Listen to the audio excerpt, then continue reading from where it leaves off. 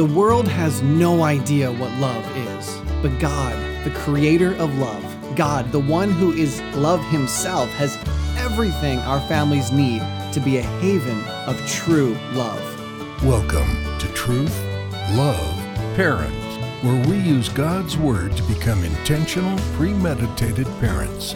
Here's your host, A.M. Brewster. Welcome back to the highest rated iTunes podcast for Christian parents, and thank you for helping us reach that spot. I pray today's discussion flips your family upside down, and I hope you have your family with you today. Are you guys ready to learn about the first family love? I hope so. And if this is the first time you're joining us, I'd like to welcome you and invite you to listen to all of our podcasts from the beginning. Our content is evergreen because God's Word is eternally relevant. But I definitely encourage you to stop right here and listen to the last episode, the 4 Family Loves Part 1. It's something we have to do. You need that foundation to be able to truly appreciate today's study. All right, let's jump right in. Did you know that in the Greek, there are 4 words for love? Yes, I love studying other languages because you find that many of them do a much better job of communicating than English. I mean, don't get me wrong, I love my language, but some are far more precise, and Greek can often be that way.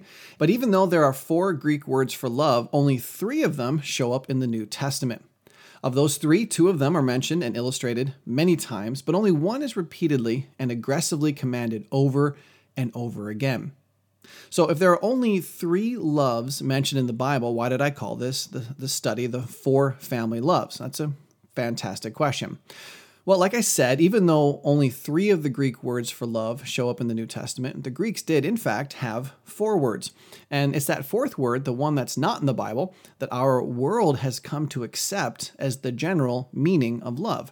That's why I referred to this love last time as the quote-unquote fake love. You'll understand better as we tear this word apart. But first, let's take a little bit of time to try to figure out what the world thinks when it uses the word love. Well, number one popular definition is that love is romantic and deals with sexuality and attraction. No one denies that it can also be experienced between family members and friends who aren't romantically inclined, but try Googling the word love and then click on images and see what types of pictures flood your screen. They all have to do with hearts and romance and things like that. Number 2, another very common idea is that love is completely tolerant and accepts a person the way they are with no expectation for change. This type of love will never disagree with you or say that something you're doing is wrong. I encounter this quite often in my ministry at Victory Academy for Boys, and no doubt some of you parents have had a child accuse you of not loving them simply because you disagree with their life choices. And lastly, the word love is often used to communicate enjoyment or liking. For example, a minute ago I said, I love studying other languages. Well, what does that really mean? Well, I suppose it means more than I like studying languages. Maybe it means I'm passionate about it. Who knows? I definitely don't want to marry it, though. Well, if you Google what is love, the first site to pop up is the anatomyoflove.com. They offered this extended explanation. I'm going to read it to you because I think it's important to understand. I'm also going to change a few words, assuming we have a younger audience listening in today. Here we go. Quote, love is involuntary. Brain science tells us it's a drive like thirst. It's a craving for a specific person. It's normal, natural to, quote, lose control in the early stage of romance. Love, like thirst, will make you do strange things. But knowledge is power. It's a natural addiction, and treating it like an addiction can help you. We were built to fall in love. The ancient Greeks called love the madness of the gods. Modern psychologists define it as the strong desire for emotional union with another person. But what actually is love? It means so many different things to different people. Songwriters have described it, quote, whenever you're here, I hear a symphony. Shakespeare said, quote, love is blind and lovers cannot see. Aristotle said, love is composed of a single soul inhabiting 2 bodies. But we think that romance is one of 3 basic brain systems that evolved for mating and reproduction. 1, the drive to reproduce, or lust, the craving for gratification. Evolved to enable you to seek a range of potential mating partners. After all, you can have relationships with someone you aren't in love with. You can even feel the drive when you are driving in your car, reading a magazine, or watching a movie. Lust is not necessarily focused on a particular individual. 2. Romantic love or attraction, the obsessive thinking about and craving for a particular person. This evolved to enable you to focus your mating energy on just one individual at a time. As Kabir, the Indian poet, put it, quote, "The lane of love is narrow. There is room for only one." Number 3, attachment, the feeling of deep union with a long-term partner, evolved to enable you to remain with a mate at least long enough to rear a single child through infancy together as a team. Although many of us remain together much longer and enjoy the benefits of life with a partner even when there is no goal to have children. These 3 brain systems and feelings interact in many ways to create our myriad forms of loving. Unquote. Wow. That was painful. I don't say that to be unkind. I say that because sin hurts. Failure philosophies fail. That definition of love is nowhere to be found in Scripture. In fact, it contradicts nearly everything the Bible reveals about love and how God created this world. And as many of you may have guessed, it aligns perfectly with the fake family love we're discussing today. All right, the Greek word in question is eros. You don't have to be a Greek scholar to realize that this word is at the root of the English word erotic. And that's exactly what kind of love this is. Eros is a love of passion, an overmastering passion that seizes and absorbs itself into the mind. It's a love that is an emotional involvement based on body chemistry. Now, many people may say, well, that's not so bad as long as we're talking about eros within a Christ-honoring marriage. Well, unfortunately, that's not really accurate. I understand why people try to say that, but it's unnecessary. First, keep in mind that eros is never once mentioned in the Bible. If it were important, Christ would have said something about it. The other biblical authors would have said something about it.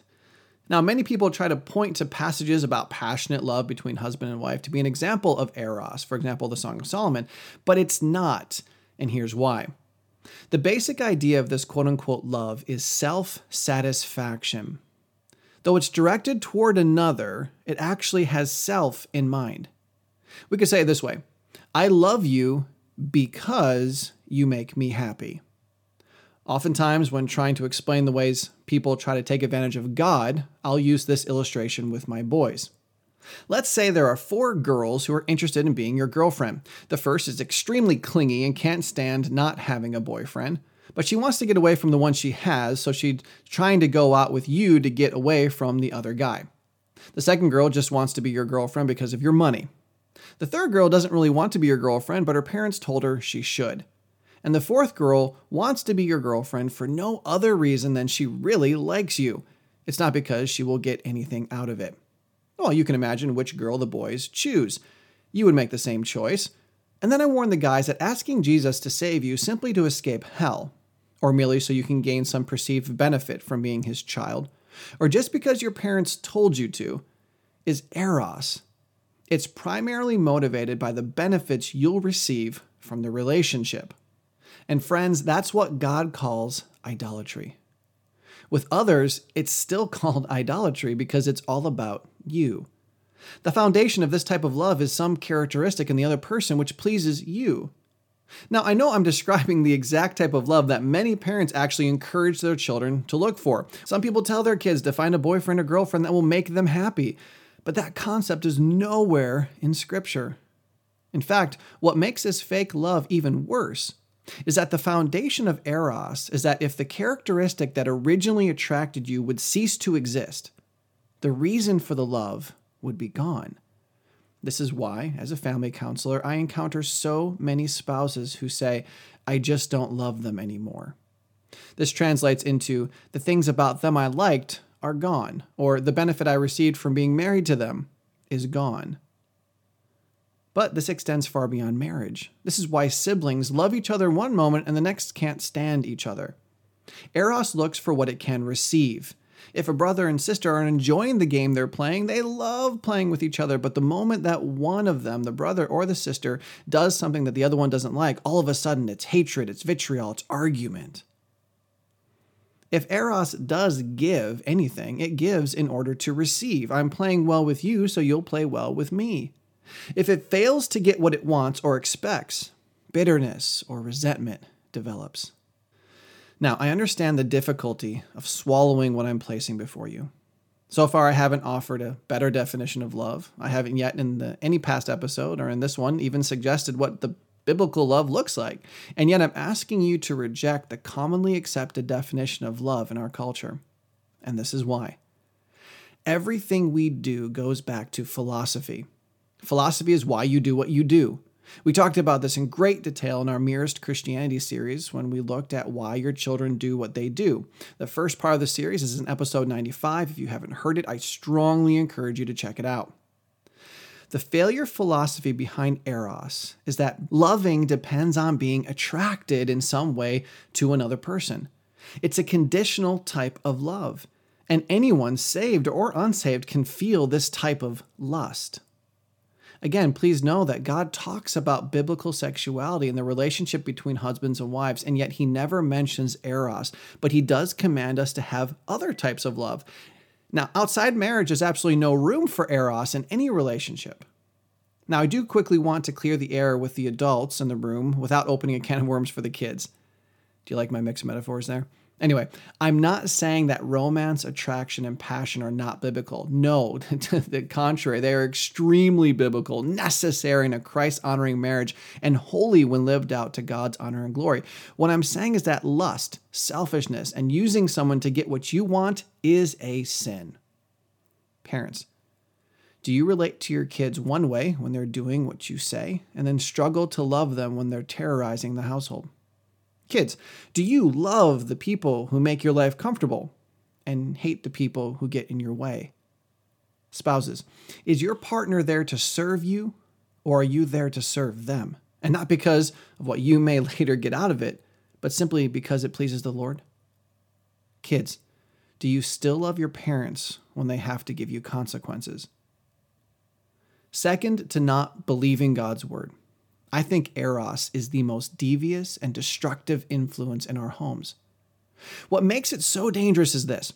Because I feel Eros for my family members, I really like them, and there are times we really get along when they're, doing what I like. I somehow think I'm glorifying God by loving the way I should. But in the end, my interactions with my family are founded on nothing more than selfishness and idolatry. Anyone can love like this. In fact, Jesus said the following in Matthew 5:46-47. If you love those who love you, what reward do you have? Do not even the tax collectors do the same? And if you greet only your brothers, what more are you doing than others? Do not even Gentiles do the same? These verses come right after Jesus commanded us to love our enemies.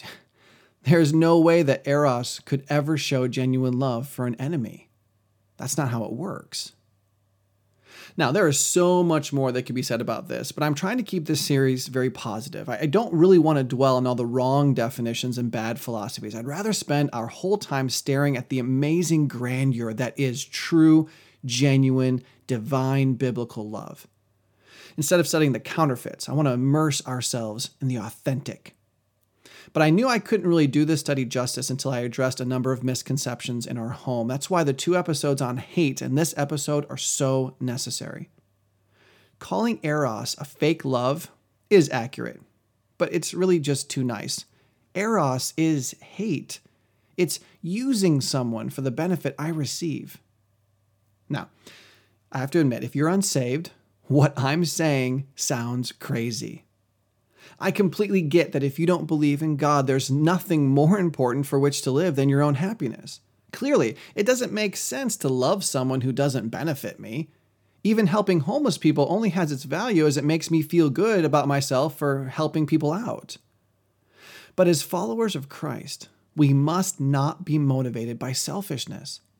In Philippians 2:3, God says, "Do nothing from selfish ambition or conceit, but in humility count others more significant than yourselves." James 3:16 tells us, "For where jealousy and selfish ambition exist, there will be disorder and every vile practice." That word vile just means worthless or bad. Are there worthless, bad, or wicked things going on in your home? Well, it's not there because of genuine biblical love. It's there because Eros didn't get what it wanted. A chapter later, James gives us the perfect picture of eros. I discussed it in great detail in episode 127, but I'll sum it up here by saying that conflicts and fights arise because we want something and we don't get it. God calls that spiritual adultery. It's idolatry, it's hate, and it's eros. Please don't let this fake love, this lust that take any more from your family. Reject this selfish lust. And next time we can start studying the beneficial loves God does want us to have.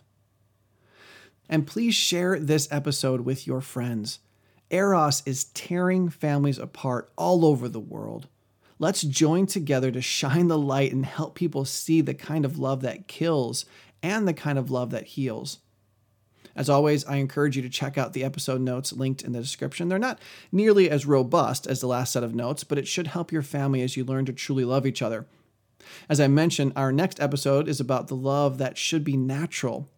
Is this love alive in your home, or has it faded? If it has faded, what can you do about it? I hope you'll all join us next time. I'd love to thank Kara for being a patron of Truth Love Parent. Because of her and the other patrons, we can continue providing these free resources to families all over the world. Will you prayerfully consider joining Kara and supporting TLP? You can learn more about that by clicking the 5 ways to support TLP link below. The world has no idea what love is, but God, the creator of love, God, the one who is love himself, has everything our families need to be a haven of true, selfless love. See you next time. Truth, Love, Parent is part of the Evermind Ministries family and is dedicated to helping you become an intentional, premeditated parent. Join us next time as we search God's Word for the truth your family needs today.